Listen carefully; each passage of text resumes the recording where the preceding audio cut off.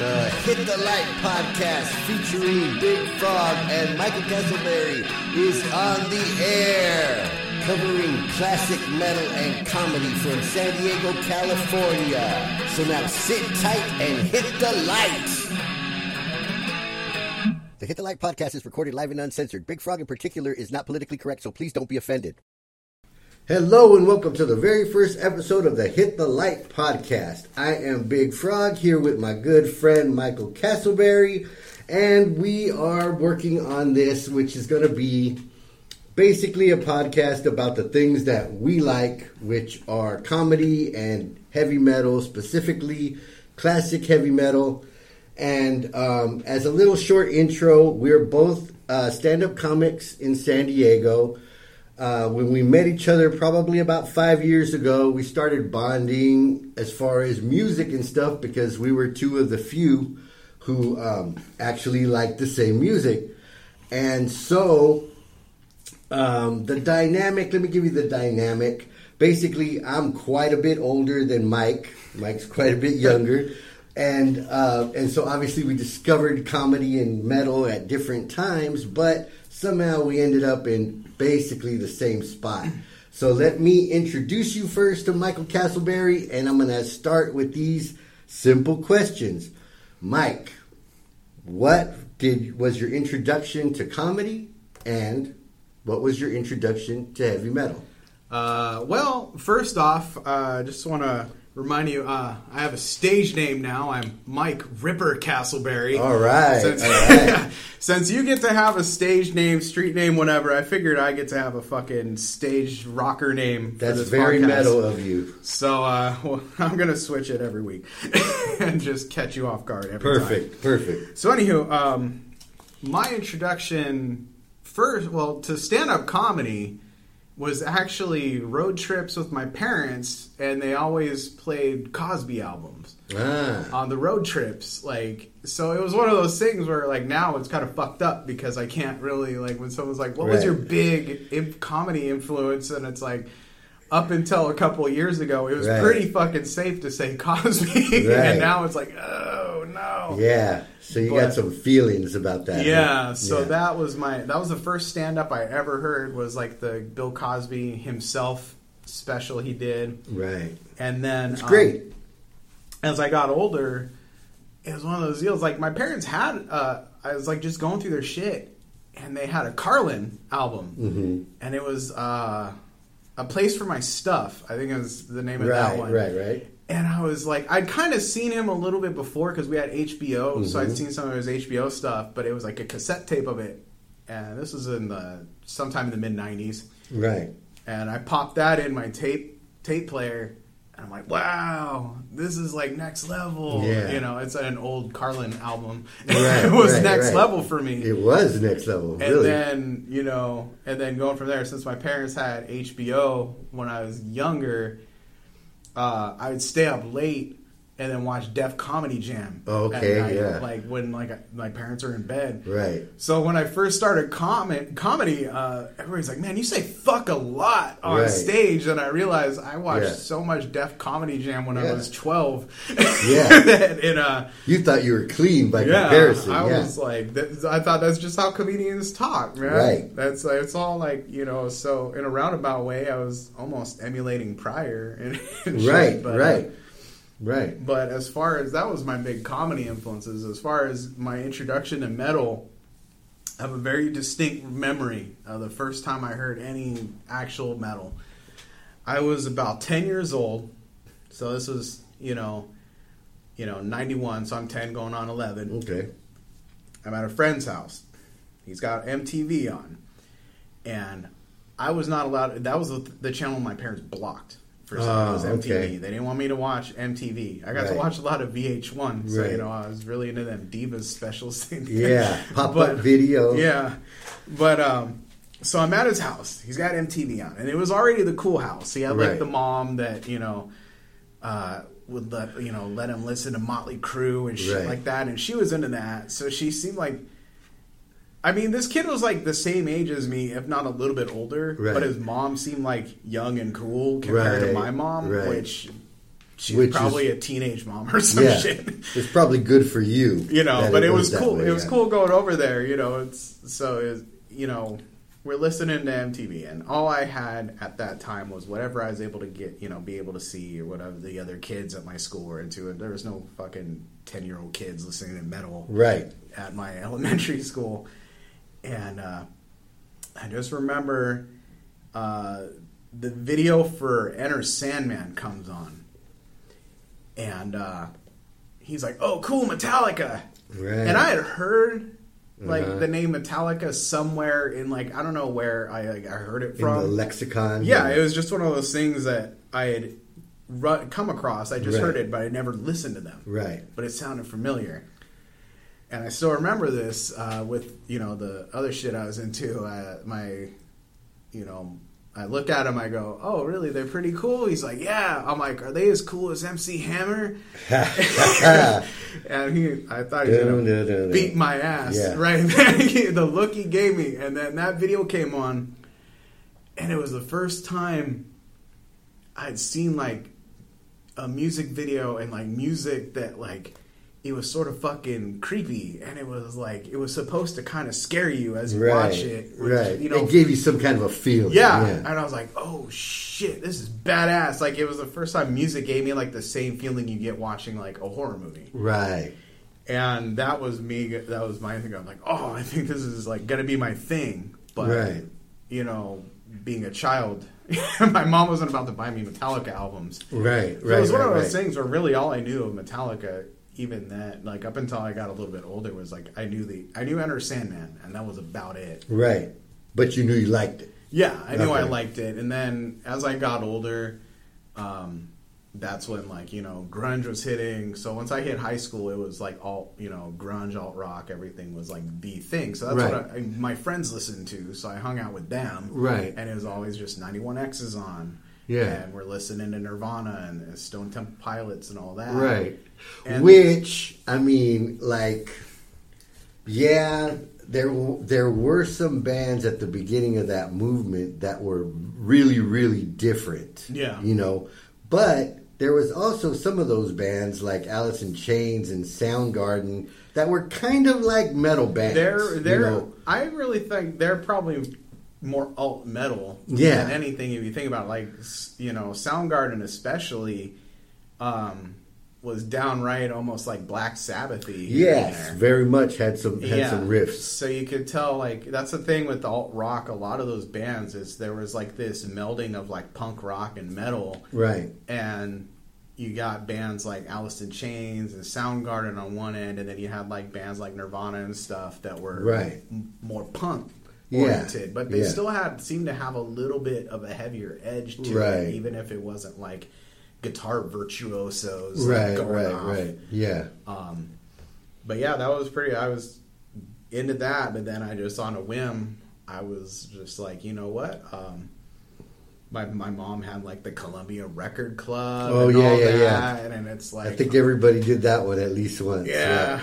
I ripped it off when I was older, and I got fucking grounded for a couple months. Start signing up for them 12 free CDs. Yeah, for sure. Under fake names. Yeah. Yeah. And be like, yeah, it's CD's nuts. Yeah, no Columbia shit. House. Yep. But that's when I was just you know what? I was looking through it, and that's when I saw they had Black Sabbath and shit. Mm-hmm. So I started just on a whim. I was like, you know what? I'll get Black Sabbath and Deep Purple and all that. And I kind of was I think I'm starting to dig this more than the alt rock stuff my friends are into. And then it was just I morphed right. As a freshman, all of a sudden I had the long rocker hair, and I started hanging out with the other metalheads. And we all just sat around talking about how much better Metallica was back in the day. When we were fucking 4. Yeah. That was all we had though. We didn't have the newer crop of metal bands hadn't quite hit yet. So the 90s was It was it was a little bit of a dead time. Yeah, it was just that was the load and reload era for Metallica. Right. So it's Megadeth even had their albums were more radio friendly. Nothing against cryptic writings and shit, but they sounded more like Metallica at that point. Right. And then I guess you had Pantera out there. There's always Pantera was Pantera. there. Yeah. But that's that's where it was kind of that weird thing, but for someone like me, because like my friends, they all started getting into like fucking death metal and black metal and shit, and I was like, I can't keep up with this. It's just like double bass and like someone growling the whole time. And I was never really about the growling too much. Yeah. I mean,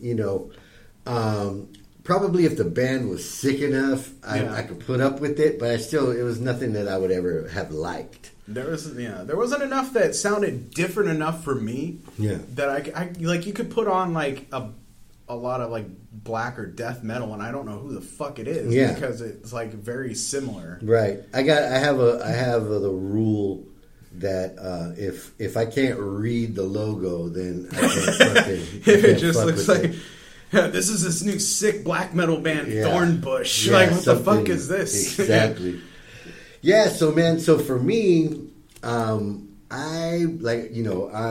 probably 15 years older than you, 10, 15 years older than you. And so when I came up, basically everything was coming up with me. You know what I mean? Like, so when I got a hold of my Uncle Albert's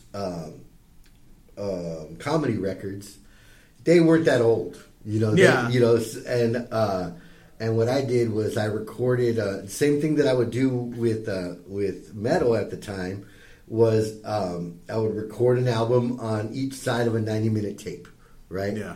So I had Heaven and Hell on one side of a 90-minute tape, Mob Rules on the other side of a tape, That Nigger's Crazy on one side of a tape, and so that's how it went. And the beginning of Big Frog, right? And the House Enterprises, basically, and I actually, I saw comedy on TV, The Tonight Show, and whoever. Johnny Carson was a killer in his own way, and and he had a lot of killers on The Tonight Show too, which I saw.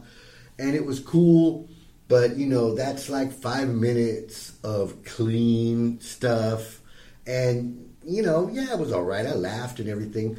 But once I saw those records that my uncle had, which, was everything from, Cheech and Chong to Richard Pryor. And right at that time was the beginning of Eddie Murphy, right? Which, so I got an education on that stuff right around, this was when I was like 14 and 15.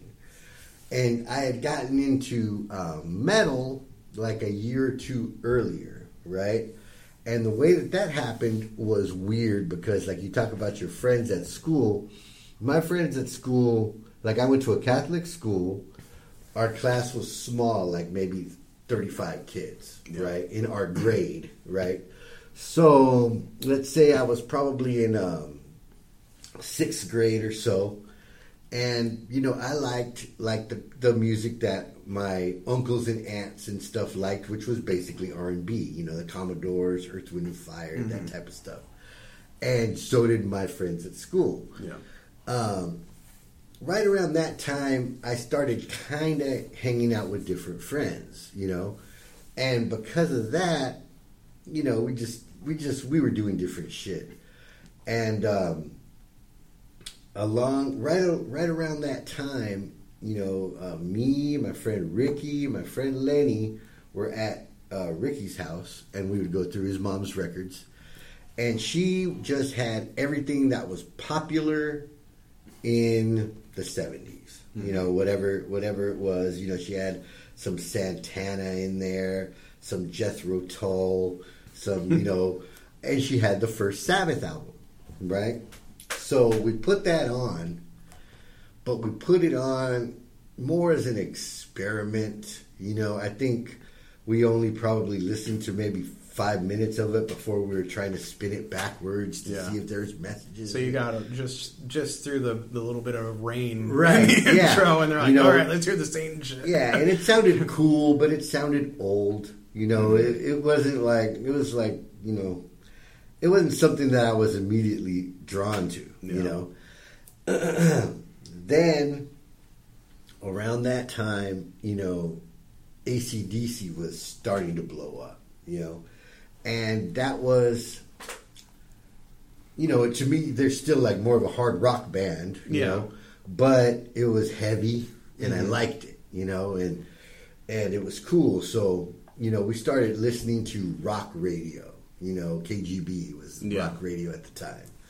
And they had a request show, like on Saturday nights, you could call in and request, you know, whatever. And they would, and at the end of the night, they would have like the top 3 or whatever, top 5 requests, and then they would play them in a row. Well, one day, at the top of those requests, it was just, woe to you, O earth and sea. Oh, shit. And we were just like, what the fuck is this? You know? And it started, you know, we're just like, oh shit, this is like epic. You know, it was just like, because nobody, as far as we were concerned, nobody had ever heard this before. Yeah. You know, we discovered it. You just discovered Iron Maiden we just discovered on their third album, right? On the radio. Yeah. And we were just like, oh, well, you know, we gotta get this. We gotta go get this. And the thing that, you know, I tell my girl, I'm constantly bringing her up because she's like closer to your age. Yeah. She's like 30.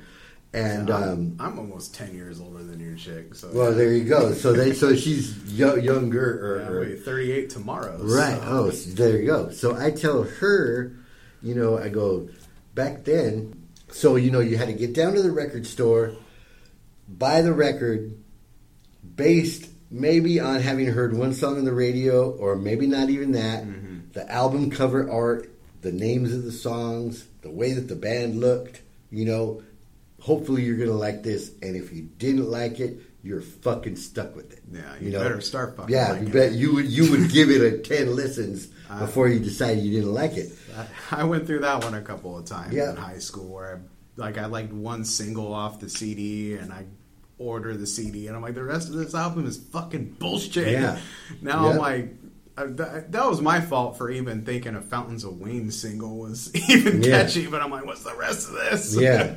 And, you know, there were some mistakes. Like, you know, you might have got a Nazareth record or a Molly Hatchet record or something because the covers looked fucking cool. You know, you told me about that before, and I'd never really listened to Molly Hatchet. Yeah. And I remember looking at the album artwork. I'm like, that shit looks like it's supposed to be a fucking Dio album. There's like dudes like fighting dragons and stuff, and then you put on this freaking Southern rock band. Yeah, it's like, what the hell? And I like some Southern rock, but, you know, that's like when you're drinking, you know, you take a sip thinking you're about to drink, you know, Dr. Pepper, and you get fucking, you know, Pepsi. Yeah. Like, you're going to spit it out. Yeah, it's like, what the hell? Yeah, so I got into it that way. Oh, and then what happened, like that first day, we went to the warehouse in National City to get the Iron Maiden album, Number of the Beast. And they didn't have it. But they had Killers. Oh, so we bought Killers. They get that shit home, and it's a different fucking guy. It's a different thing. It's just like, what the fuck? But, again, we listened to it. We fucking liked it, you know? Yeah. And so already, on the first day that we ever got Number of the Beast, which was like the next week later, we were already on our first week in a debate of who was better, Paul Di'Anno or fucking Bruce, you know. And there was people who liked Bruce and people who liked Paul and whatever. But yeah, so we were in with metal controversies on day one, you know. Well, that's like when I was in high school. It's funny because like, when me and my friends would get into like metal debates about shit, it's all about stuff that like we weren't even there for like that period like for. So it's just like when you're, you know, it's the mid to late 90s and it's like, oh man, Cliff Burton was so much fucking better than Jason Newsted, and and so there was that Cliff versus Jason debate all the time, and it was never like a debate. It was like it was always Cliff. Yeah, it was always Cliff. It's he had the, right. He was able to die at the age of like 25, so like he never had to play on load. Right. You don't know where they would have been. Yeah. He never did nothing whack. Yeah, he didn't do anything whack. And Jason at least had, And Justice for All and the Black Album. And those were like, the Black Album was what drew a lot of people my age in. Mm-hmm. And then it's funny because, Load and Reload, in retrospect, those were just this, the continuation of the sound that was starting on the Black Album. Right. And everybody would, but for the Black Album, that was the first album you heard of Metallica at that time. So like, this is so fucking heavy. Mm-hmm. And when it was like, it just progressed even more down that kind of more radio friendly, stripped down sound. And all of a sudden, Lars has this whack ass little drum kit, Yeah. But, yeah. With Metallica, it was funny because, the things that I first liked about metal when I heard it were there was a high level of musicianship. Mm-hmm. The singers were really good. Yeah, the ones that I liked, and it had a lot of melody, Yeah. So when I first heard Metallica, I was like, well, this fucking guy can't sing, I go in the it's not tonal. It's kind of rigid in its, dun, dun, dun. And I was like, I don't love it. It's cool, But then as you're influenced with your friend, it was my friend Lenny's one of his favorite bands. So, he would listen to what I was listening to, I would listen to what he was listening to, and we ended up obviously really liking both things, and I became a Kirk Hammett fan, quickly. At that time, I'm pretty sure. Oh no, yeah. When I started with Metallica, I was already starting to play guitar. Yeah. So because I originally wanted to play drums, right? When I was like. Probably when we first ever thought of being in a band, I was going to be the drummer, right? Yeah. And I asked my parents for drums and there was just no fucking way I was going to get that. So what I ended up getting was an acoustic guitar, which launched your mariachi career. Yeah, I mean, actually, that's what they actually did was they paid for lessons at this house up the street, and it was a bunch of Mexicans in a house, and this guy was teaching like those types of songs, And I was just like, man, and that shit was on the same day as Happy Days. So I was just like, yeah, fuck this. I don't want to do this. I don't want to fucking, Like, I'm not getting any pussy playing. Yeah, there's shit. no way, whatever. So that guitar ended up in my closet, just sitting there. It must have got pulled out a few times because the strings broke on it. To where when I first started hearing music that I liked that had guitars in it, I pulled it out of the closet. It had one string on it, but I could go like dun dun dun dun dun dun, dun and then, oh shit, we've got music, Yeah. And around that time, I was so sure that I was either going to be a musician or a comedian that I had no use for school whatsoever because school wasn't going to be, I barely graduated. I never applied to a 4-year college. I never took the SATs. Nothing like that. I didn't care about that, Yeah. And I decided on music purely for pussy reasons. I was just like, these dudes are so much cooler. Yeah. I could do it with my friends, and chicks love it. Yeah. So that's what I'm going to do, and ended up, wasting a whole bunch of years on a music career that was destined to do nothing but drugs, you know. And then, of course, came back to comedy later. Yeah. But you also were in some types of bands and things. Yeah, that's when I was in high school. Me and my friends, we had our garage band, and it was purely a garage band. We never fucking played anywhere. But the irony of that situation is I couldn't play shit, obviously, and nobody could though. Mm-hmm. It was just like that first band you form, and so everybody just kind of picks a fucking thing, and they better figure out how to do it. Right. And we had, this is how up our own asses we were though. Did you have drums? Eventually. Okay. Our first jam session, actually, it was me, my friend Sean, and my friend Russell. Sean was the only one that had like a guitar with a fucking amp, so he was the guitarist. Russell had this weird, it was like a fucking, almost a toy bass. It was like one of those basses that had like the fucking, the speaker built in. Oh, yeah. So he was our bass player for one jam session. So we were hanging out, we're writing lyrics, and Sean had this really, really fucking basic guitar lick he came out with. And, we were trying to put a song to that, and Russell was trying to follow along on bass. And us, me, I didn't even have a fucking microphone. So we're doing this in my living room with me just kind of singing along to shit. So me with no microphone and not really able to sing particularly well.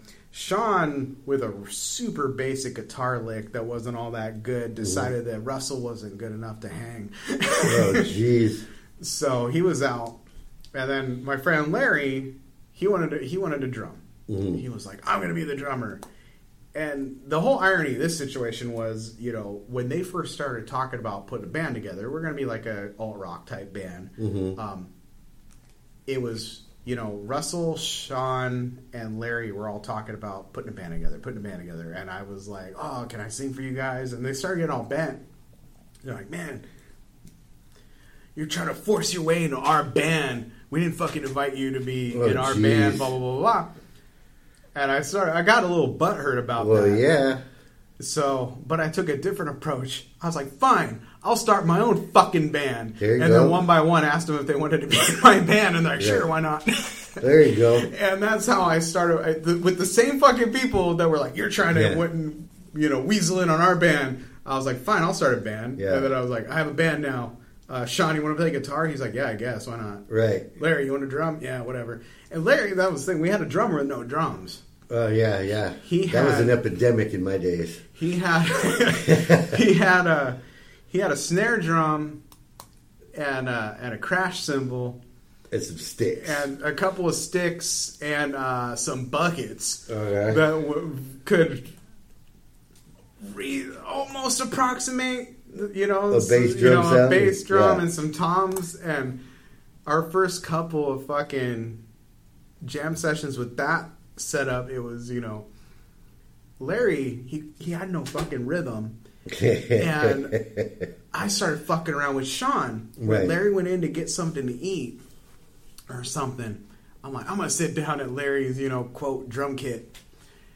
And I was like, Sean, just start the fuck. And we changed, we had one song that we completely changed the lick to also at that point. Sean had another one he thought worked better that, oddly enough, years later when the White Stripes first blew up with Fell in Love with a Girl, his guitar lick he came up with in 96 sounded really fucking similar to that one. Oh wow. And I'm like, oh shit, our whack ass band had a sound that could have sold millions later. Yeah. And but I sit down in Larry's drum kit, and I'm like, just start. And I started fucking around on the drums, and I got one fucking arm, so I'm doing that, and I at least had rhythm, with my one arm. Right. And afterwards, Sean was like, that was actually pretty fucking cool. And Larry comes back. He's like, what's going on? And he's like, Mike, do it again. Yeah. And he's like, Larry, do that, but, with two arms. Right. And that's how we came up with the drumming for that. And then, that's cool. And then later, after that, it was, we're just having fun, and then it's time for band practice, so I go to Larry's house, and that's where, the drummer, you have to go to his fucking house. Right. And I remember he does this big thing. I'm knocking at the door. Mm-hmm. He's like, hang on, go around the front. And I'm like, God damn it, let me in. I have to fucking pee. And so then I'm standing in front of his damn garage. So he opens up his garage, and he actually has a fucking drum kit. So, wow. So that was his big unveiling. But I was like, on one hand, it was cool, but on the other hand, I had to pee real bad, and this fucker was taking forever. So I was kind of mad. I was like, cool, you have drums. Let me go pee. Right. And he was mad that I didn't seem enthusiastic enough. Yeah, no shit. And then Sean comes over. He does the same routine. No, you got to go stand around here. And Sean, same thing. He's like, I got to pee, Larry. What the fuck? Right.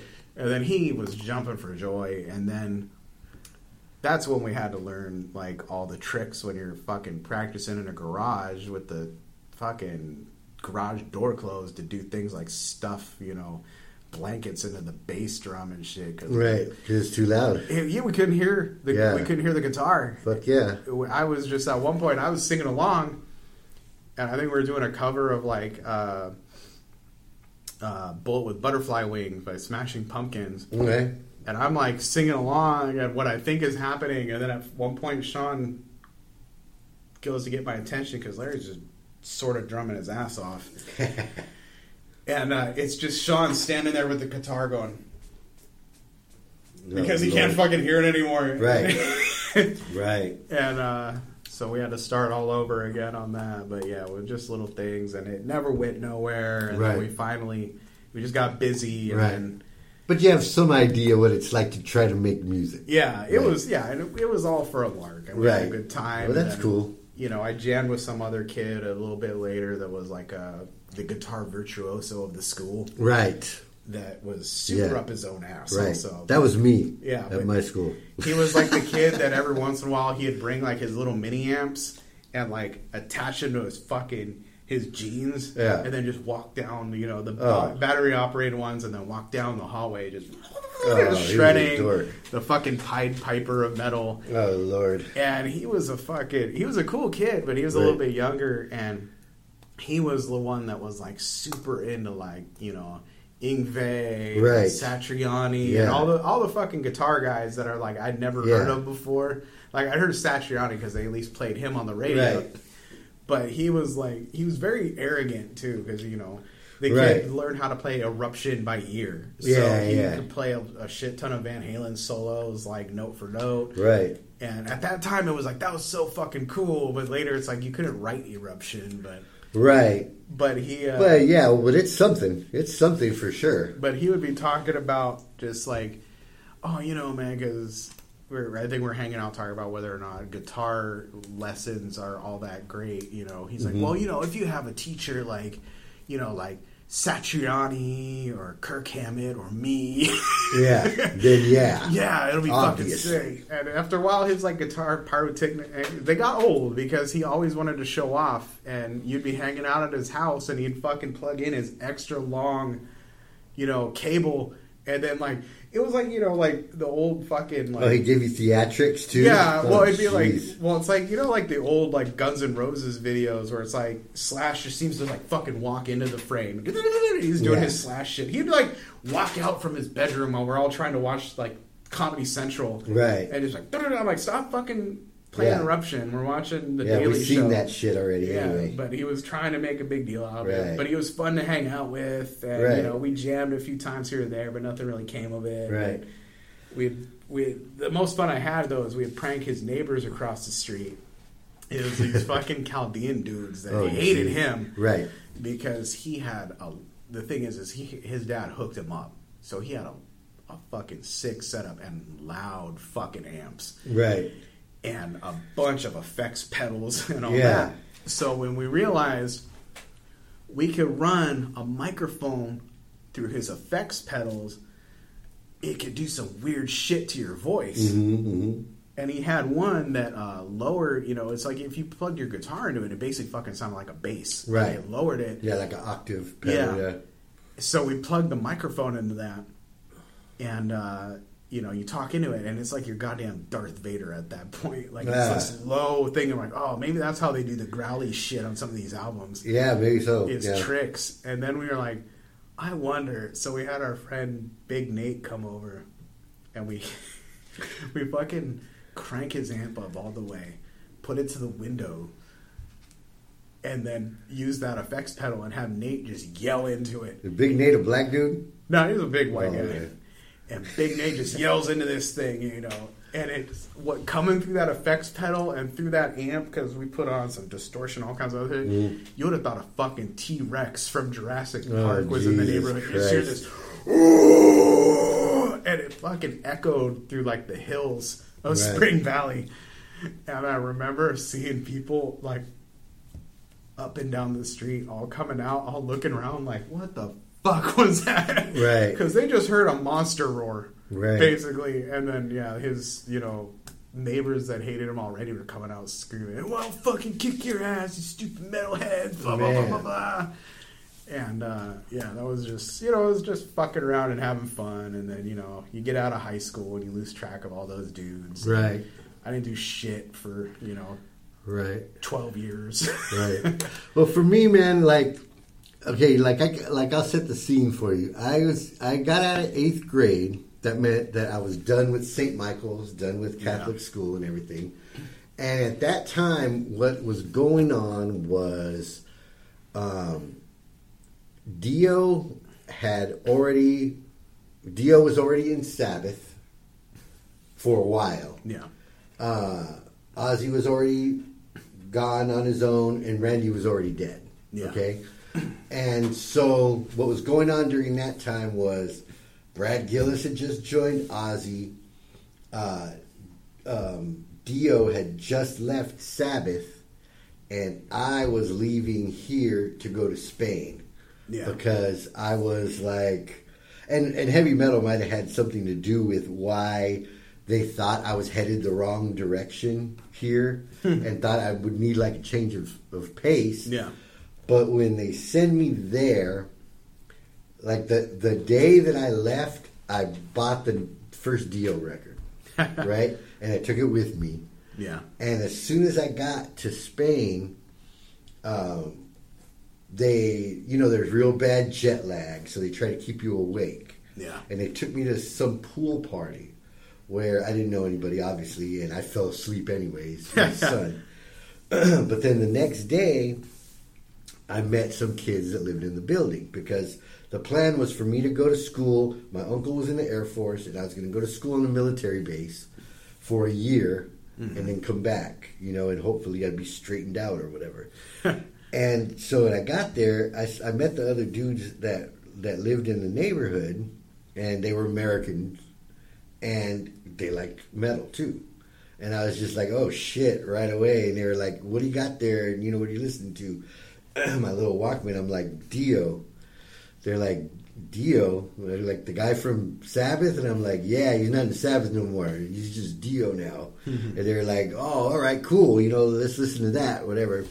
So we spent that whole summer, basically, they had a bunch of shit that I didn't have, and I had some shit that they didn't have because basically, like, over here, the shit that was popular wasn't as popular over there. Like, Ozzy would open for Saxon over there, you know? And over here, people didn't know who the fuck Saxon was. Yeah. So we got hit to skip on a lot of new shit really fast, And that was during the summer. And when school started on a military base, they had, like, hella funding, So there was music classes. You could take a drum class. You could take a guitar class, Obviously, we all took guitar classes. Yeah. And they, you'd get like a class-issued Yamaha classical guitar, and they wanted you to learn, all these Song of Joy and these little, Bach pieces and, that are called something else for the for the purpose of the class or whatever, and we kind of learned those. I never learned strictly to read music like I should have. Yeah. I think that some of my boys did. I'm talking about Tommy, Phil, Carlos, Ben, those were my boys in Spain, and we were all learning to play guitar at the same time, and we were competitive, you know. So it was like, oh man, if you could learn like a Randy lick or like a Eddie lick or something, that would put you next level. And then he had to catch up what you were doing, you know. And me and Phil especially would go head to head all the time, you know, who was better or whatever. And my friend Tommy was the first one to get an electric guitar. Okay, he got a Fender Lead 2. It was black. If you squinted your eyes, it looked like the same thing that Glenn Tipton was playing, you know? And we were just like, man, fucking rad, you know, electric guitar. But the thing is that everything that we had heard and everything that we had read said that playing electric guitar was a lot easier than playing, you know, acoustic or classical guitar. Yeah, that's what I'd always heard, too. Right. There's more wiggle room for error. Right. And there is. But in this case, like, the guitar just came from the bass, you know, from the bass exchange. It wasn't set up or anything. The strings were like an inch off the fretboard, you know, where you had to push them down, you know. Geez. And I was just like, Tommy, dude, you know what? I think if we just turn these screws, these things will lower down and it'll just be like so much easier to play. But he was just like, no, you can't touch it. It's, you know, this is the holy grail. You can't, you know. So I never got to check and see if it would have been, you know, hopefully at some point he got his action lowered and whatever. I figured it out. But that would have been after I left, you know. And so I ended up only staying there about like 7 or 8 months, 9 months, because I was even worse over there than I was here. So they were just like, yeah, we need to get him out of here and send him back. When I got back, my grandmother was married to some white dude named Eddie. Right? He was an old dude, smoked cigarettes, and I had no idea why my grandmother was with this dude. That's fucking weird. Except that he had money, and he would take her to Vegas all the time. And she liked going to Vegas. And she liked going to Reno and Tahoe and all that shit. And there was no Indian casinos at those days, so you had to actually go to a casino or to Mexico. Well, little did we know anything. It would come out later that he was actually a meth cook, right? And that's where he was getting all this money from. And as a cover for where he was getting all this money, he would spend all day Saturday and Sunday at the swap meet with this van load of crap that nobody ever wanted to buy. Yeah. Right? Like stuff like old, like creams, different, like kind of, and carpet squares. Just like, you know, like samples, like, but you could like... What the fuck are you going to do with a carpet sample? Yeah, like, I don't know, but buy 8 of them and put together some bullshit weird carpet? Something like that, yeah. And he would sell them for like $1.50 a piece or something like that. And they would sell a few, but I mean, he wasn't making any money doing this shit. I knew that, but whatever. I don't care. I would go, and he would kick me down a little something for the day, $15, $20, whatever it was. More than I was going to get anywhere else. Anyway, bottom line, and I didn't know what he was doing at the time to get this money. Yeah. So it's going to make what happens next even more inexcusable.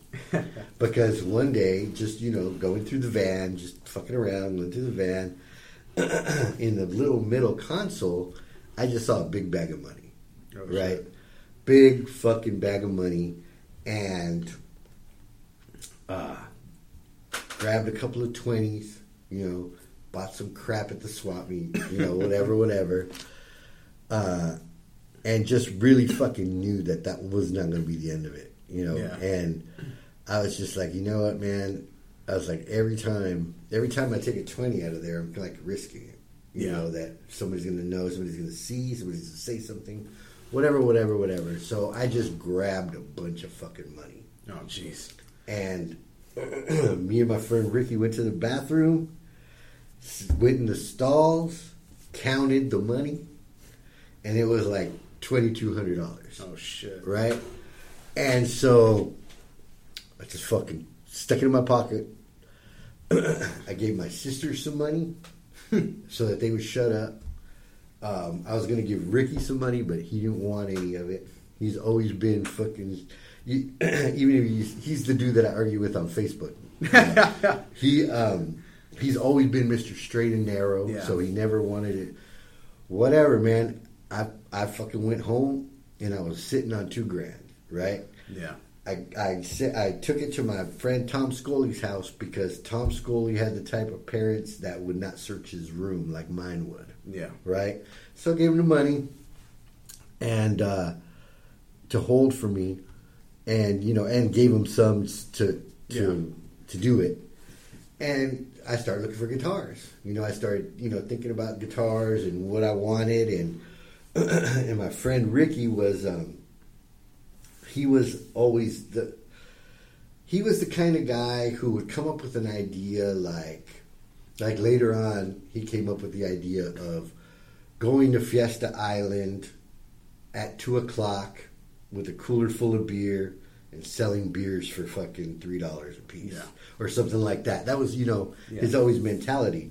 So when he wanted a guitar, he went to this place called Music Power that doesn't exist anymore. I think it was on El Cajon University. And was like, hey, can I sweep up, and little by little, when it's time, you give me a guitar. Yeah. And meanwhile, you're here. Like, no, you just got a raw meth grandpa. Right. And exactly. That's how you get a guitar. So they were like, yeah, whatever. And I was like, okay, well, so he would go to this guitar shop every day. I could never get a ride anywhere. I could never do anything. So I was just like, okay, I want a Flying V, and I want it to have a tremolo on it. Mm-hmm. Right? That's it. That's if you can get that, tell me, and I'll give you the money, and you just bring it back to me. Well, he was like, man, there's a lot of V's in there, but none of them have tremolos, And I was like, well, I need one with a tremolo, Little did I know, I didn't know anything about anything. He was looking at Gibsons, right, which none of them have tremolos. And I was like, no, I don't want that, Mm-hmm. I was like, I need one with a tremolo, and when he finally found one with a tremolo, it was a Hondo, which is a piece of shit. But it had a tremolo, and he got it. And so that was my first guitar, was a red Hondo V with a tremolo that was like a Strat tremolo, And because they didn't have good tremolos yet at that time. I mean, they were just starting to. Eddie Van Halen had one, but we couldn't get one yet. So that was my first guitar, and that's when once I got plugged in, I was just like, I was pretty quick to master like anything that was flashy, anything that was like impress your friends type of thing. Yeah. That was what I was gravitated towards, Eddie Van Halen shit, Randy Rhoads shit, tapping, tremolo shit, and that's what I was into. And so that's when I basically decided that's what I was going to do. I was going to play guitar, be in a band, and started getting my guys together. So basically from 87 or so, that was when I got out of high school. For the next 10 years was almost a dead time. Because if you were in a band that I already liked, Iron Maiden, Judas Priest, Black Sabbath, Dio, that type of shit, I still listened to your music. But if you were in a new band that was coming out, then as far as I was concerned, you were like competition. And, you were gay. I didn't want to know anything about you. So that's where I missed the boat on Megadeth. I missed the boat on Testament. I missed the boat on Pantera.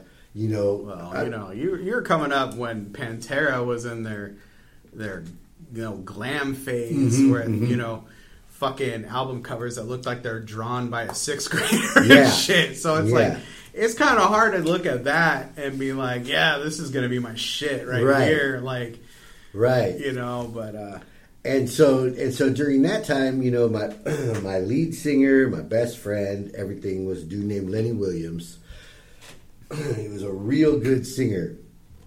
He sounded a lot like Dio. I mean, like, you know, at a time when everyone wanted to sound like Dio. Yeah. He sounded like Dio. So it was like, well, fuck, I got the best singer going, you know.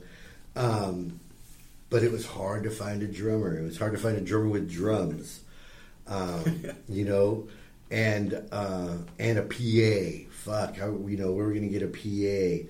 There was all these issues that we ran into, but we did end up being a band, and we were good. You know, we never did anything because during the same time as we were getting into music, you know, we were getting into drugs, heavy. Yeah.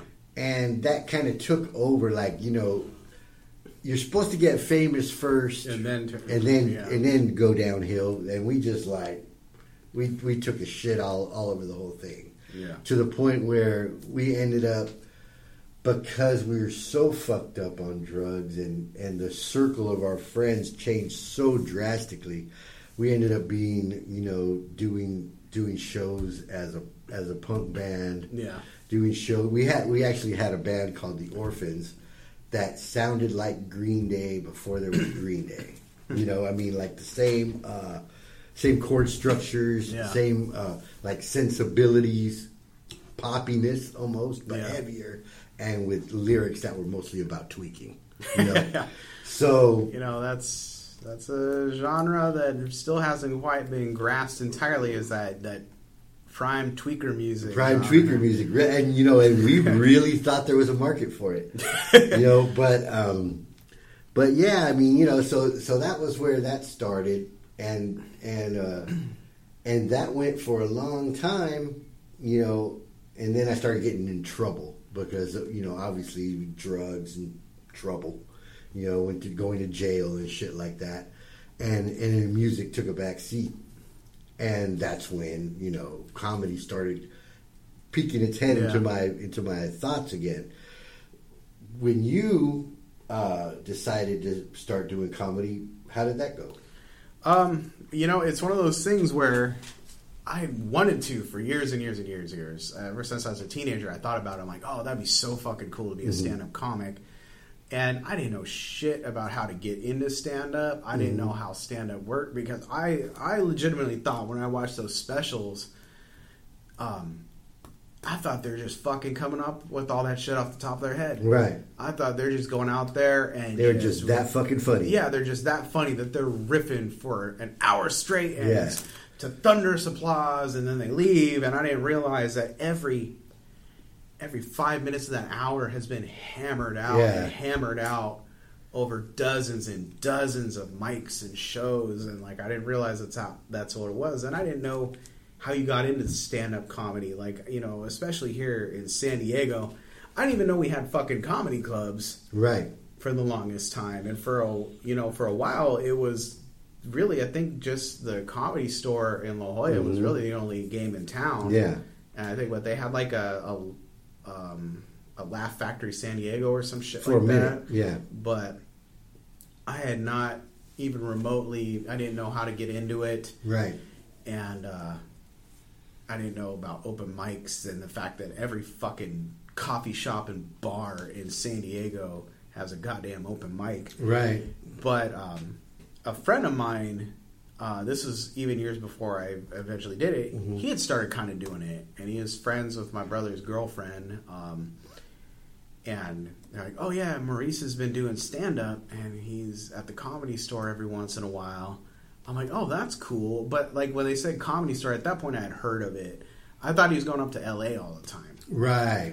And then it's like I found out, it was funny because he had this beef with Pauly Shore because I guess in the middle of his set he was doing something, and Pauly Shore happened to be at, I guess it was at the store here. Pauly Shore got up in the middle of his act and started fucking around and doing the weasel shit, and then got on stage, and he thought he was helping him, and my friend Maurice was fucking pissed. Oh yeah. He was like, Pauly Shore's a fucking piece of shit. And it was weird that I had a friend that had like this legitimate beef with a famous person. Yeah, that's funny. But but then he'd talk about how awesome Mitzi Shore was because he actually got to meet her. Right, and wow, that's cool. He's like, yeah, she had me over for lunch one time, and da da da.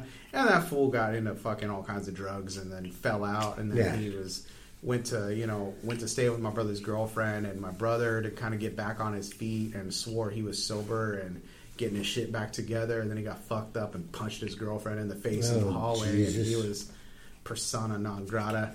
So at that point, I was like, well, there went my way to try to get into stand-up. Right.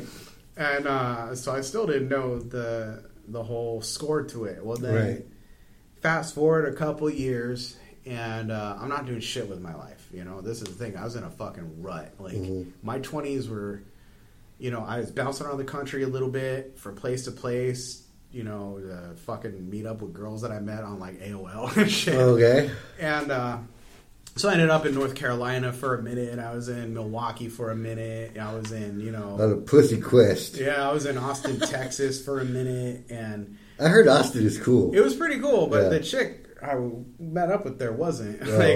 Well, the thing was, she was into fucking drugs and shit, and I really wasn't, but I thought, like, maybe I'll set her and kind of get her off that path. But what ended up happening is I just started doing pills with her. Yeah. And I fucking OD'd and was fucking thought I was about to die on her bathroom floor. And she didn't want to call like 911 or anything. Oh, jeez. And it was fucking like those fucking cortisone pills. The kids fucking steal those things to get high off of. Yeah. I'd never done shit like that before. And she's like, oh, fucking take like 8 or 10. So I took a bunch of those. Yeah. And she took a whole bunch, and she started like raving and shit, and listening to her rave music, and she was having a grand old time. And I was laying on the floor like cotton mouth and feeling woozy. I'm like, I don't even think this is a fucking fun high. Like, why are you enjoying this? And then all of a sudden it hit me, and I start fucking puking, and I was like convulsing, and she was like, "You're gonna be fine," and like she'd give me water. She'd give me water, and I'd immediately puke it right back up, and. She was like trying to convince me things were going to be cool. Right. But even she said, she's like, oh shit, I think he's going to fucking die. Yeah. Like, that was what she was thinking. And then I wrote it out. And then, after I fucking puked my guts out and everything else, I'm laying on the fucking bathroom floor. And then I start tripping a little bit and seeing shit. I'm like, dude, fuck this. But so I came back home. Yeah. Well, that seems like a good move. And, so, after that, it was just like I'm working just bullshit retail jobs. And, I was going to community college for a little bit. And that burnt me out. So I quit going to school. Mm-hmm. So I was fucking I was going nowhere. I was a fucking loser. I had nothing going on. I'm living with my parents, Right. And then a friend of mine, from high school, this chick Shirley, she hits me up. She's like, hey, I'm moving back to San Diego because she'd been in South Dakota. Mm-hmm. Since like I still don't know how she ended up there, but she ended up in South Dakota from San Diego. It's just I think she had a friend that was out there, and she didn't have anything going on, and they're like, why don't you come up here and stay with me for a little while and change of pace. And then she just lived there and got pregnant and had a kid, and then her baby daddy was a piece of shit, and then she got married to another guy and then divorced. Mm-hmm. And then her mom was about to have surgery, and she's going to need a bunch of help. So she's like, I'm going to move back in with my family in San Diego. I haven't been back in San Diego for, other than a couple visits. Like, I haven't lived there for a decade or more type of thing. So she's bringing her, 9-year-old daughter back home and everything. And she's like, hey, I'm going to be in San Diego, and my boyfriend is moving with me, and I think you two would get along. His name's Dan, and and he does stand-up comedy. He's been doing comedy up here in South Dakota. I think you guys will hit it off. You guys, once I get back in town, we should all hang out. Right. And that's how I met Dan Bublitz, who, at San Diego Comedy knows who he is quite a fucking bit. He was, in the scene. Yeah. Heavily. He started the San Diego Comedy Festival. Yeah. All that. The Facebook page. Yeah. The SD Comedians or whatever it is. Yeah. Yeah. He was the host at my second open mic. Yeah. Yeah. And that was at the Palace? Yeah. At the Palace. So I've been hanging out, and this was 2011 is when I met Dan. And we've been hanging out for about a fucking year. And, you know, I'd go to his shows. I'd go hang out with him at open mics. So I started meeting a lot of the comics in the scene. You saw how it worked. Yeah. And so I made friends with some of the comics. And I just I was sort of getting a feel for how all that shit worked. Mm-hmm. And I'd start hanging out with Dan and, you know, having, you know, ideas. And I'm like, hey, man, like I learned what a fucking tag was and joke structure. I was like, hey, with so-and-so joke, why don't you try this tag? And I give him tag ideas, or if he's struggling with a punchline, I'd start going, oh, why don't you try this instead of this? And after a while, he appreciated it. He liked having someone to write with, but he finally was like, man, you need to focus and just write your own shit and get on stage. And I was like, I don't fucking know if I have that in me at that point. Like, I was, you know, 30, you know, I was 32, and I'm like, this seems like it's supposed to be a young man's game that early on. And I was like, I don't know, I was just thinking about it, and I'd start to think about maybe I'll do an open mic, and then I kind of pussy out, and then I didn't have anything, and just one day I was talking to a friend of mine on the phone, and I was telling her a story about when I was in elementary school, when my friends were picking on this kid in special ed. And I was fucking like, I was the one being like, this is kind of fucked up, guys. Like, you're making fun of, like, you know, I was also, you know, I was also like 10. So I'm like, you're making fun of the retard. That's not cool. So it's still kind of fucked up because I was a 10-year-old. But I was telling her the story and how they're fucking with this kid and fucking with this kid. And I'm sitting around like, maybe leave him alone, man. This is getting mean. And then this kid fucking snapped. And instead of fucking bombing on them, I must have been like the closest body. He fucking swings and decks me. Oh, jeez. So I'm getting just bombed on by a special ed kid. Oh, Lord. And they have that strength. Yeah, and I was telling her the story about it, and I was kind of presenting, like, I'm telling her it's kind of a funny story. Yeah. And I'm like, he just fucking came at me like this whirlwind of rage and Velcro shoes, like, and just beating my ass, and she was laughing like the whole story I was telling her. And I, like, just all of a sudden this light bulb went off. And I'm like, might be some shit that I could tell on stage doing stand-up, telling stories like that. Right. But punch them up a little bit. So I went home, and I immediately busted out Microsoft Word on my laptop, and I just started writing this. I fucking wrote just a bunch of shit. And I go to my friend Dan, and I'm like, hey, man, I've been writing a bunch of material. He's like, oh, that's great, you know. Yeah. And I'm like, you know, I know you're supposed to start at, like, on open mics, but, like, you think maybe you can put me on one of your shows? Yeah. And he kind of was like, you know what? You've written a lot of jokes with me, and I know you're a pretty naturally funny guy. I think I could trust you to be funny for 5 minutes. Yeah. Sure. I'll give you a spot. Yeah. And because he's booking his own independent shows. Right.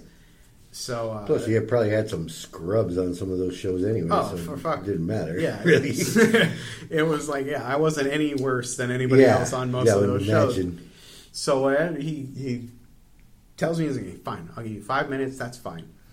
And it was at E's Tavern. I don't know if you ever popped into any of those ones, but I don't think so. It was a fucking, you know, it was an urban bar. Right, okay, let's put it that way. Yeah. So, you know, good on Dan for walking in. It was basically like kind of like a hip hop type bar. Right. Not a white person in sight and being like, hey, can I run a comedy show here? Yeah. And like, sure, why the fuck not? Right. Because it had this big showroom, though. Right. The bar itself wasn't that big, but it had a big fucking showroom for like bands and a big floor. So like, you know, people would like dance or this and that. But it had tables, chairs, and everything. So it's like, if you can get people to come to this place, you know, over kind of by fucking City Heights, right.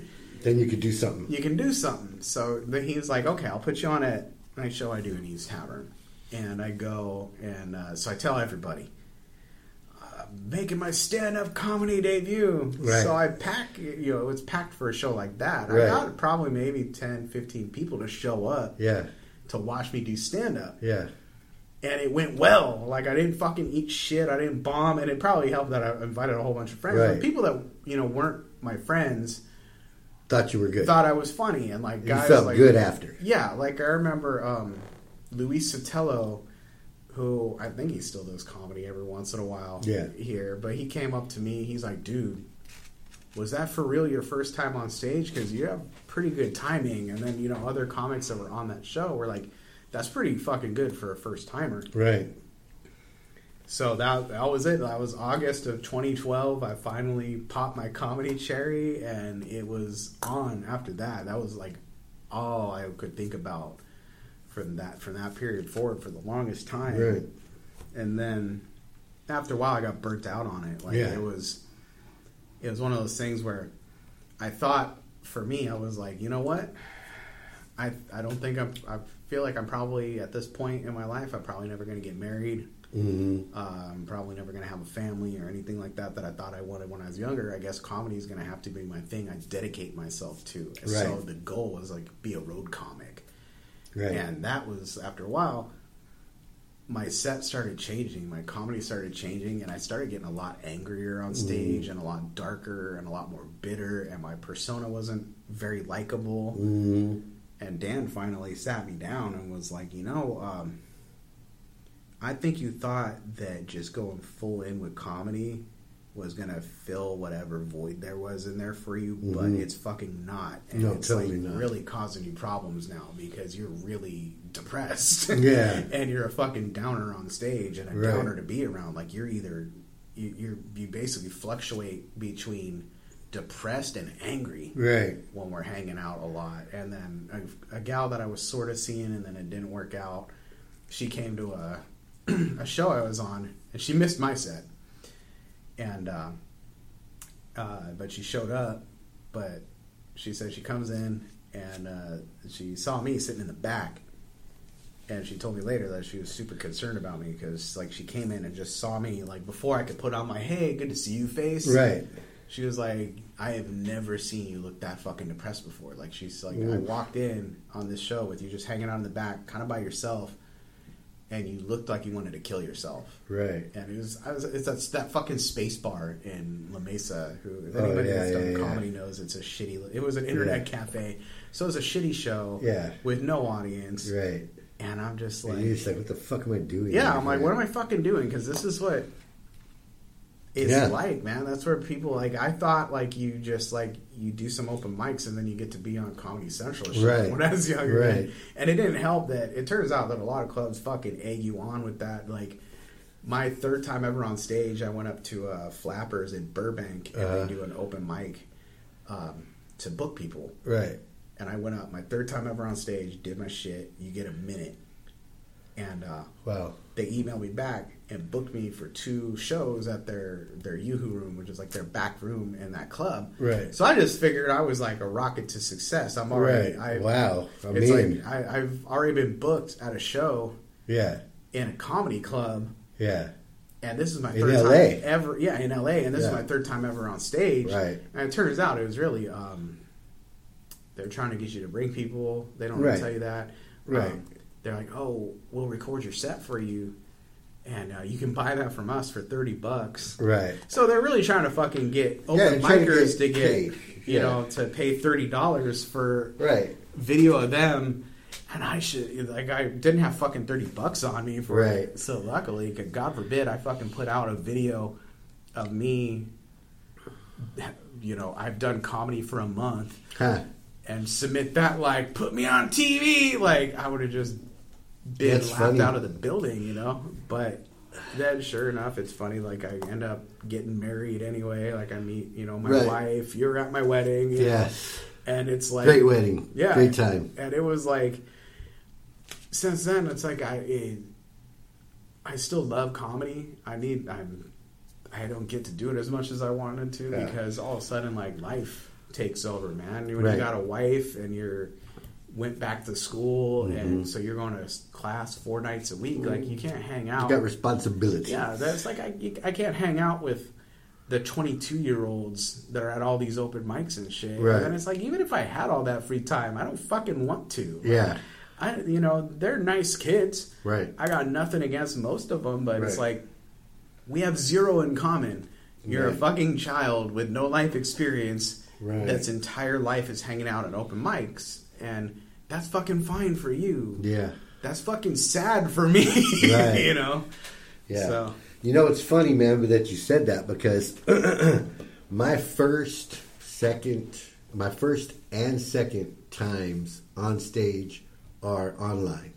They're there, and they're good. Yeah, they're good. They're actually good because like I had my crowd there. I don't know if I ever told you the story how I ever ended up doing comedy the first time was because I was at a party. It was Lonnie's brother's best friend's party, right? In Chula Vista, it was great, booze flowing. I was holding court, fucking telling stories. Everybody's fucking laughing. It was great. And one dude comes up and he's like, "Hey man, what do you do for a living?" And it was one of those where he's about to tell you that you should be a comic, And so I just told him that I was one, right? But he didn't skip a beat, and he just turned around and goes, "Hey everybody, come here!" And people just start walking over. They're like, "This dude's a fucking comedian." When are you going to be on, man? Whatever.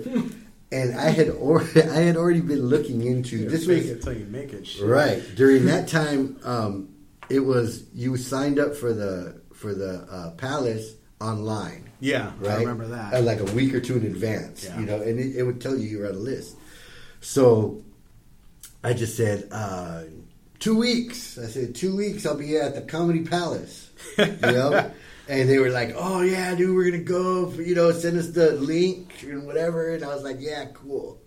Went home drunk as shit and got on the website and signed up. Yeah. Right. And then invited everybody to that fucking shit so I wouldn't chicken out. Yeah. And basically, I showed up there. When I showed up there, like there was already like 30 people there, and they were still coming. So by the time I was getting ready to go on or whatever, there was like 50 people there that I had brought. And the dudes from the Palace, who I didn't know them at all at the time, they were just like, "Oh yeah, man, just go do as long as you want."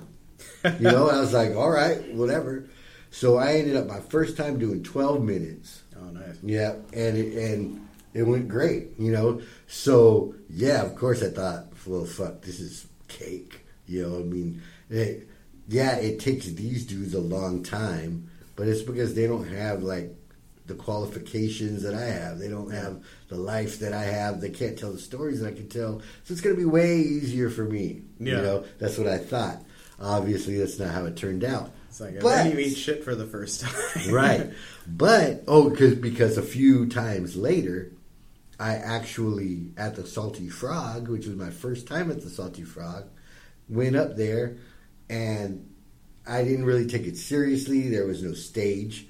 There was no crowd. There was whatever. But I went up there, and about 2 minutes in, just forgot what the fuck I was talking about and couldn't get it back.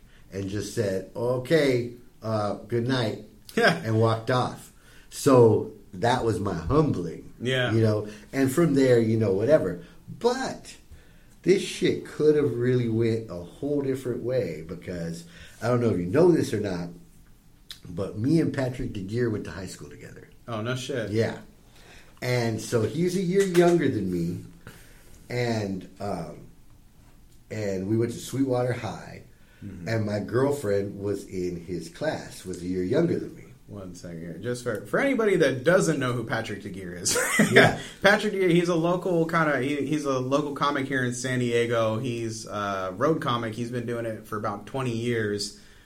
He pretty much he came up with like guys like Dat Fan and stuff, and he's a working comic. He's been doing this for a couple of decades now, right. so he's one of the vets of the San Diego comedy Yeah, scene. he's one of the few guys that really actually makes his living from comedy around here. And he's blind. He started doing stand-up comedy because he lost his fucking sight. Right. So he couldn't do anything else. Right. So he just started going on stage. Right.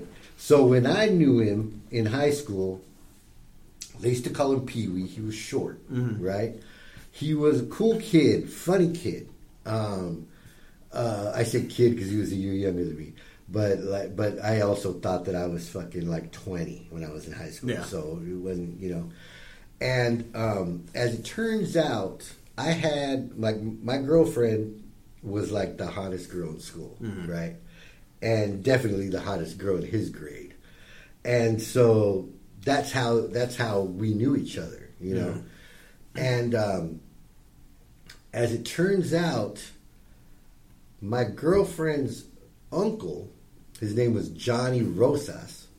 He was a stand-up comic, right? But like you said, I didn't know what that meant, I knew that sometimes he would need a place to stay, and he would stay at her parents' house. And she told me he was a comedian. So I was like, well, either he must not be very good, or comedians don't make very much money, And so I asked her, I go, hey, how much does your uncle get paid to do comedy? She's like, I don't think they get paid, you know? And I was like, oh, well. That sucks. I don't want to do that. Yeah, that's that, And not that I was going to go that way anyways, because I really seriously thought I was a rock star at that time. Yeah. So I probably wasn't going to go that way anyway. But if I would have went that way and just say, hey, so let me talk to your uncle about, whatever, who knows? And that dude, Johnny Rosas, ended up being Patrick DeGear's mentor. Oh, yeah. And brought him up through the ranks. He ended up retiring or quitting because he had a drinking problem, and it wasn't conducive. Comedy wasn't conducive to that. Yeah, no shit. And that's something that I'm now dealing with, but it's kind of a different circumstances. And I mean, and so basically, what it's kind of, I'm almost saying that if I had gone that way and everything was perfect, everything worked out right, well, then I could have been Patrick DeGear. Yeah. Right? But the cool thing, as it turns out, is that maybe that would have been cool then. Now, that would be the last thing that I would want to do. Yeah. Because, it just seems, I mean, for all that everybody, wants to be a successful comic or road comic or whatever, man, it doesn't look like a lot of fun. From the dudes that I see doing it, it doesn't look like a great life. It doesn't look like a lot of fun. If you're 100% in on it and this is, then fuck yeah, go for it and do it. And if you are all on it like that, then it should be fun. At some point, it should become fun. But I don't see a lot of them having fun. Even Patrick, he did a class one time, and it wasn't about, he didn't do a comedy class. It was like a business class. He called it Scared Straight Comedy. Right. And he basically held court for a bunch of open micers and basically told them... they should mostly quit. Yeah, most of you are going to fucking fail. Yeah. The money in stand-up comedy has not gotten any better since the 90s. Right. But everything costs more. Right. Like a fucking feature at a, bumfuck nowhere, club gets paid the same rate now than he would have in 99. Right. And his room cost 5 times as much. And he was like, and you'll end up getting put up, like if you're lucky, the club will put you up in the condo. And the condo's disgusting. Yeah. And he was like, it's a fucking, you gotta really, really be in this, and there's no rest. Like you can't stop grinding at this because there's no 401k for comics. There's no retirement package. There's like you're on the road until you can't anymore. Or you die. Like that's, I mean, unless you're like one of the 1% that fucking hit it big. Yeah, if you're fucking lucky, you become a comedy superstar. Mm-hmm. But those are so. It's not even. It's got to be less than 1%. Yeah, like totally. The odds are so like maybe 1% of working comics. Yeah, it's so against and people. That's the thing is people don't realize just kind of the reality of what it is, because you get these guys that are on Comedy Central. They're on Comedy Central one night and they're in the same shitty ass gig that someone like me is the next night. I've done fucking plenty of shows for no pay or bullshit pay with guys with credits. Oh yeah, for sure. And everybody's got credits at this point, and because none of them matter, but everybody needs them. Right. Yeah. I mean, as far as, do you even have any like goals in comedy, or is it just... you know what? My goal now, I've really changed it a lot over the last couple of years, especially getting married. I used to be caught up like the Patrick DeGear approach, like this is going to be my fucking life and this and that. Right. And then I kind of started taking what I call the Dave Wright approach, who's another comic that was down here for years and years and years. He's up in LA now. Mm-hmm. And his whole thing was, he basically said, my only goal is to fucking tell jokes and make drunk people laugh. Like, that's all he wants to do. Right. It's just, make it, it's just fun to him still. Right. So, and he was, it's funny that I've kind of went in that direction, especially when I first really sat down and talked with him. It was on my birthday. And so it's very distinctly remember this. It was my birthday. So it was literally on my birthday. So it was July 11th, 2013. I've been doing comedy for almost a year. And I did a show at Winston's because, Jeff Bilodeau, who booked it at the time, he likes to book you around your birthday because hopefully you'll get people to show up for your birthday show. Yeah. I got a couple people show up, but I was a little, So I'm doing a show on my birthday at a dive bar in OB. Right, that's big and empty. Yeah, it's big and empty. And so I'm sitting back there with Dave in the back, and he's been doing comedy about 10 years. Yeah. And he's like, hey, Castleberry. And at this time, I was kind of notorious for being kind of a loudmouth in the comedy scene, especially in like the Facebook group. Like, right. I wasn't pulling punches with people. I know I hadn't done comedy long, but I was older than most of them. Right. And I didn't like a bunch of fucking kids trying to talk down to me like I wasn't an adult. Right. And so it kind of, the word got around, Castleberry's got, You don't take no shit. Yeah, he's kind of up his own ass. Like, a lot of people thought I was a douchebag. Like, they thought I was arrogant and too opinionated and this and that, and I started too much shit. And, I saw a picture of you, and you had like I don't know what the fuck those hats are called. Oh, you yeah. had a hat on. It was a black and white. You had a cigarette hanging out of your mouth. Yeah. And I was like, what the fuck's up with this guy? That didn't help. I thought that shit looked cool. Yeah. But that was good. But yeah. That was what... It's funny because I remember I took that picture. It was a pretty dramatic picture. Yeah. Well, what it was is I was at my friend Shirley's sister's... I was at Shirley's place, but they were throwing a birthday party for her sister, and she wanted a Roaring 20s themed party. So that's why I had the fedora and everything else, and Shirley was a photographer. Right. So I asked her to do some headshots for me, but I've been wearing a hat, so I didn't want to have fucking hat hair. Right. So she did some black and white. Only time I ever wore that fucking hat was for that. And so she takes these pictures, and I smoked at the time. Yeah. So I'm like, yeah, it'll be fucking cool to have like the, I thought it was like a Bill Hicks thing. Like, I got a cigarette hanging out my mouth. Like, I'm an edgy, badass, truth teller. Yeah. I'm a wordsmith, type of thing. And I realized this fucking looked like a douchebag. To the point when, like, my second round, when I finally got actual headshots again, I had them all done in color, and I got like my hair was longer, and I had my Macho Man Randy Savage shirt on, and that was more me. Yeah. And it's like, Mike's kind of like the more upbeat, fun guy. He's not the fucking cool. Yeah. But that's a better way to go. But yeah, because of that, people thought I was a dick, and I was never mean to anybody. That's the funny thing is, like, if you talk to me like face to face, I was super friendly with everybody. Right. But for some reason, it got around that Mike's this loudmouth, opinionated douchebag. Yeah. And he's talks a lot of shit on Facebook. Right. And then finally, Dave sits me down and he's like, "Hey, Mike, you're pretty funny. Let me talk with you here, man. You know, you're a funny guy. I like you. I want you to stay doing comedy. But shut the fuck up." And, you know, and that was his thing. He just told me, "Shut the fuck up. Nobody wants to hear the opinions of a comic that's done comedy less than a fucking year. Right. Shut the fuck up. Keep your head down. Just go be funny, dude. Stop getting up in this drama." And that stuck with me. Yeah. For fucking years. Like, I started to really change my approach. Mm-hmm.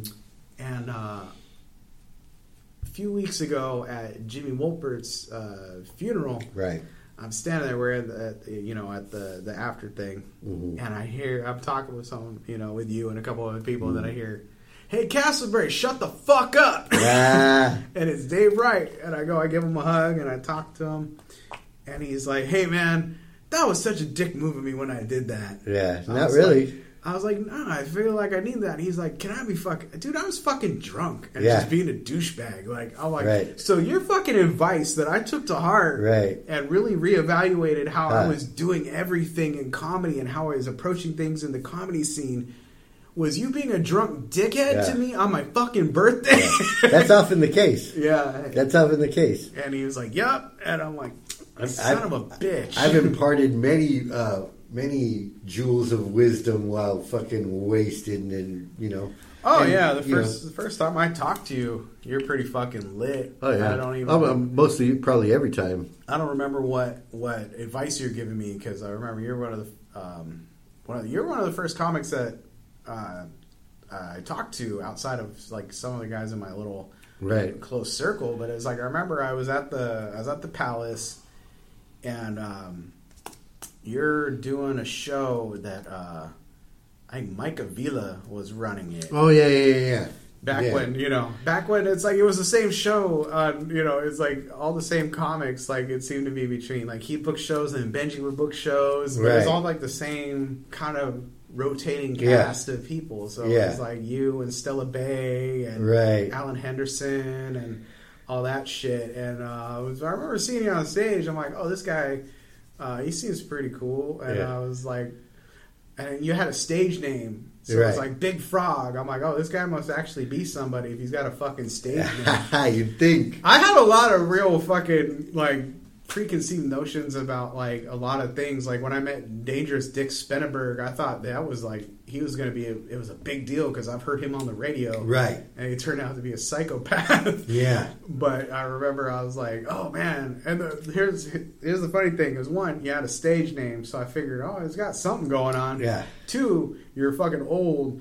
So I just assumed you're like this grizzled comedy veteran. Been around forever. That was coming up and talking to me, Big Frog, the grizzled veteran, imparting his wisdom on me. And then I find out why you fucking started comedy like 6 months before I did. Yeah. Totally. And but you were cool, and that's all that mattered. Right. And that's why, you know, guys like Benji, he was really cool to me. And so there's like these guys that they kind of got like, they're kind of treated like the misfits of comedy in this scene for one reason or another. Right. But they're always fucking nice to me. Right. You know, with those type of things, it always ends up being that somebody got their feelings hurt and then they lashed out, and then however they lashed out got perceived as they being a super dick or whatever the fuck. And then once you get that, it's hard to get rid of it. But, you know, I'm sure there's people that don't like me. There's people that don't like me just because I'm Benji's friend. Yeah. You know, there's a lot of weird shit. I don't think I've actually ever heard anyone speak ill of you. Well, that's good. I don't think it'll be... I mean, there's a lot of who's Big Frog. But no, it's just stuff I've always... especially once you got sober. And it was... I think the only time there was ever anything was when you got drunk and wanted to fight this kid Colin Dodge over some shit. I remember that. And vaguely. I really don't remember that much about it. I remember it because I was sober, and I remember I had to mediate that shit because you were ready to fuck him up. Yeah. And because he was being familiar. Yeah, too familiar. That's all it was. He was trying to. If it was somebody else that would have said the same shit, I wouldn't have. Oh yeah, if I would have, I fucking call you gay all the time. Yeah, but no, it's no big deal. Yeah, he did that, and he cracked something on you, and instead of realizing you're getting pissed, he egged it on. Yeah. So it's like, oh, Big Frog, did you get that name? Sucking dick like, in prison or this and that, and you're ready to fucking kill him. Yeah, and I'm like, that's right. I was talking to you, I'm like, dude, he's trying to be funny. He thinks like since he's new in comedy, like you can kind of do this. You know, he doesn't realize you can't always rib people you don't know. Right. And I'm talking to him. I'm like, you need to fucking apologize. He's like, why? Why should I apologize? Because he got his feelings hurt. I'm like, because when you fucking hurt the feelings of an old essay, they beat the fuck out of you, man. Like this is not the kind of thing that he's gonna like. If he comes across you at a show, he might fucking deck you one. Yeah. Like, I don't think you want that to happen. So he was like, oh shit, I didn't realize he was that mad. I was like, fucking. So I guess you guys talked it all out, and it was good after that. Hilarious. And we saw each other at the Seedless event in OB, and it was good. Eric Knowles was there, and we smoothed it out. It was all good. That was the same day that Sleeping Dan was born. Oh God! That from that became a famous thing. I'm going to close with this one. Yeah. Just since we were talking about gold and whatever. To me, man, now it's like this. It's like, have you ever heard like a famous comedian tell you like who their favorite comedian is? Yeah. And it's not like a famous guy. It's just like some guy that you don't never. My goal is to be that guy. My goal is to be like the favorite of some funny people, and maybe one of those funny people who has more time and more connections and more whatever it is than I do. Yeah, will hit the big time, and when they like, hey, I need an essay for this part. I know a guy. Or I need somebody who can write this way. I know a guy. Or,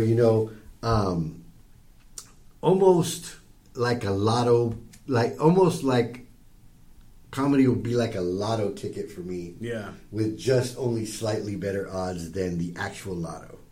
You know what I mean? Yeah. Because I don't want to be a road comic. I don't want to, be on the road. I've got a beautiful girl at home. They're not going to pay me enough to take her with me. So, man, that's not going to be my thing. I want to write for shows. I want to be on some big shows.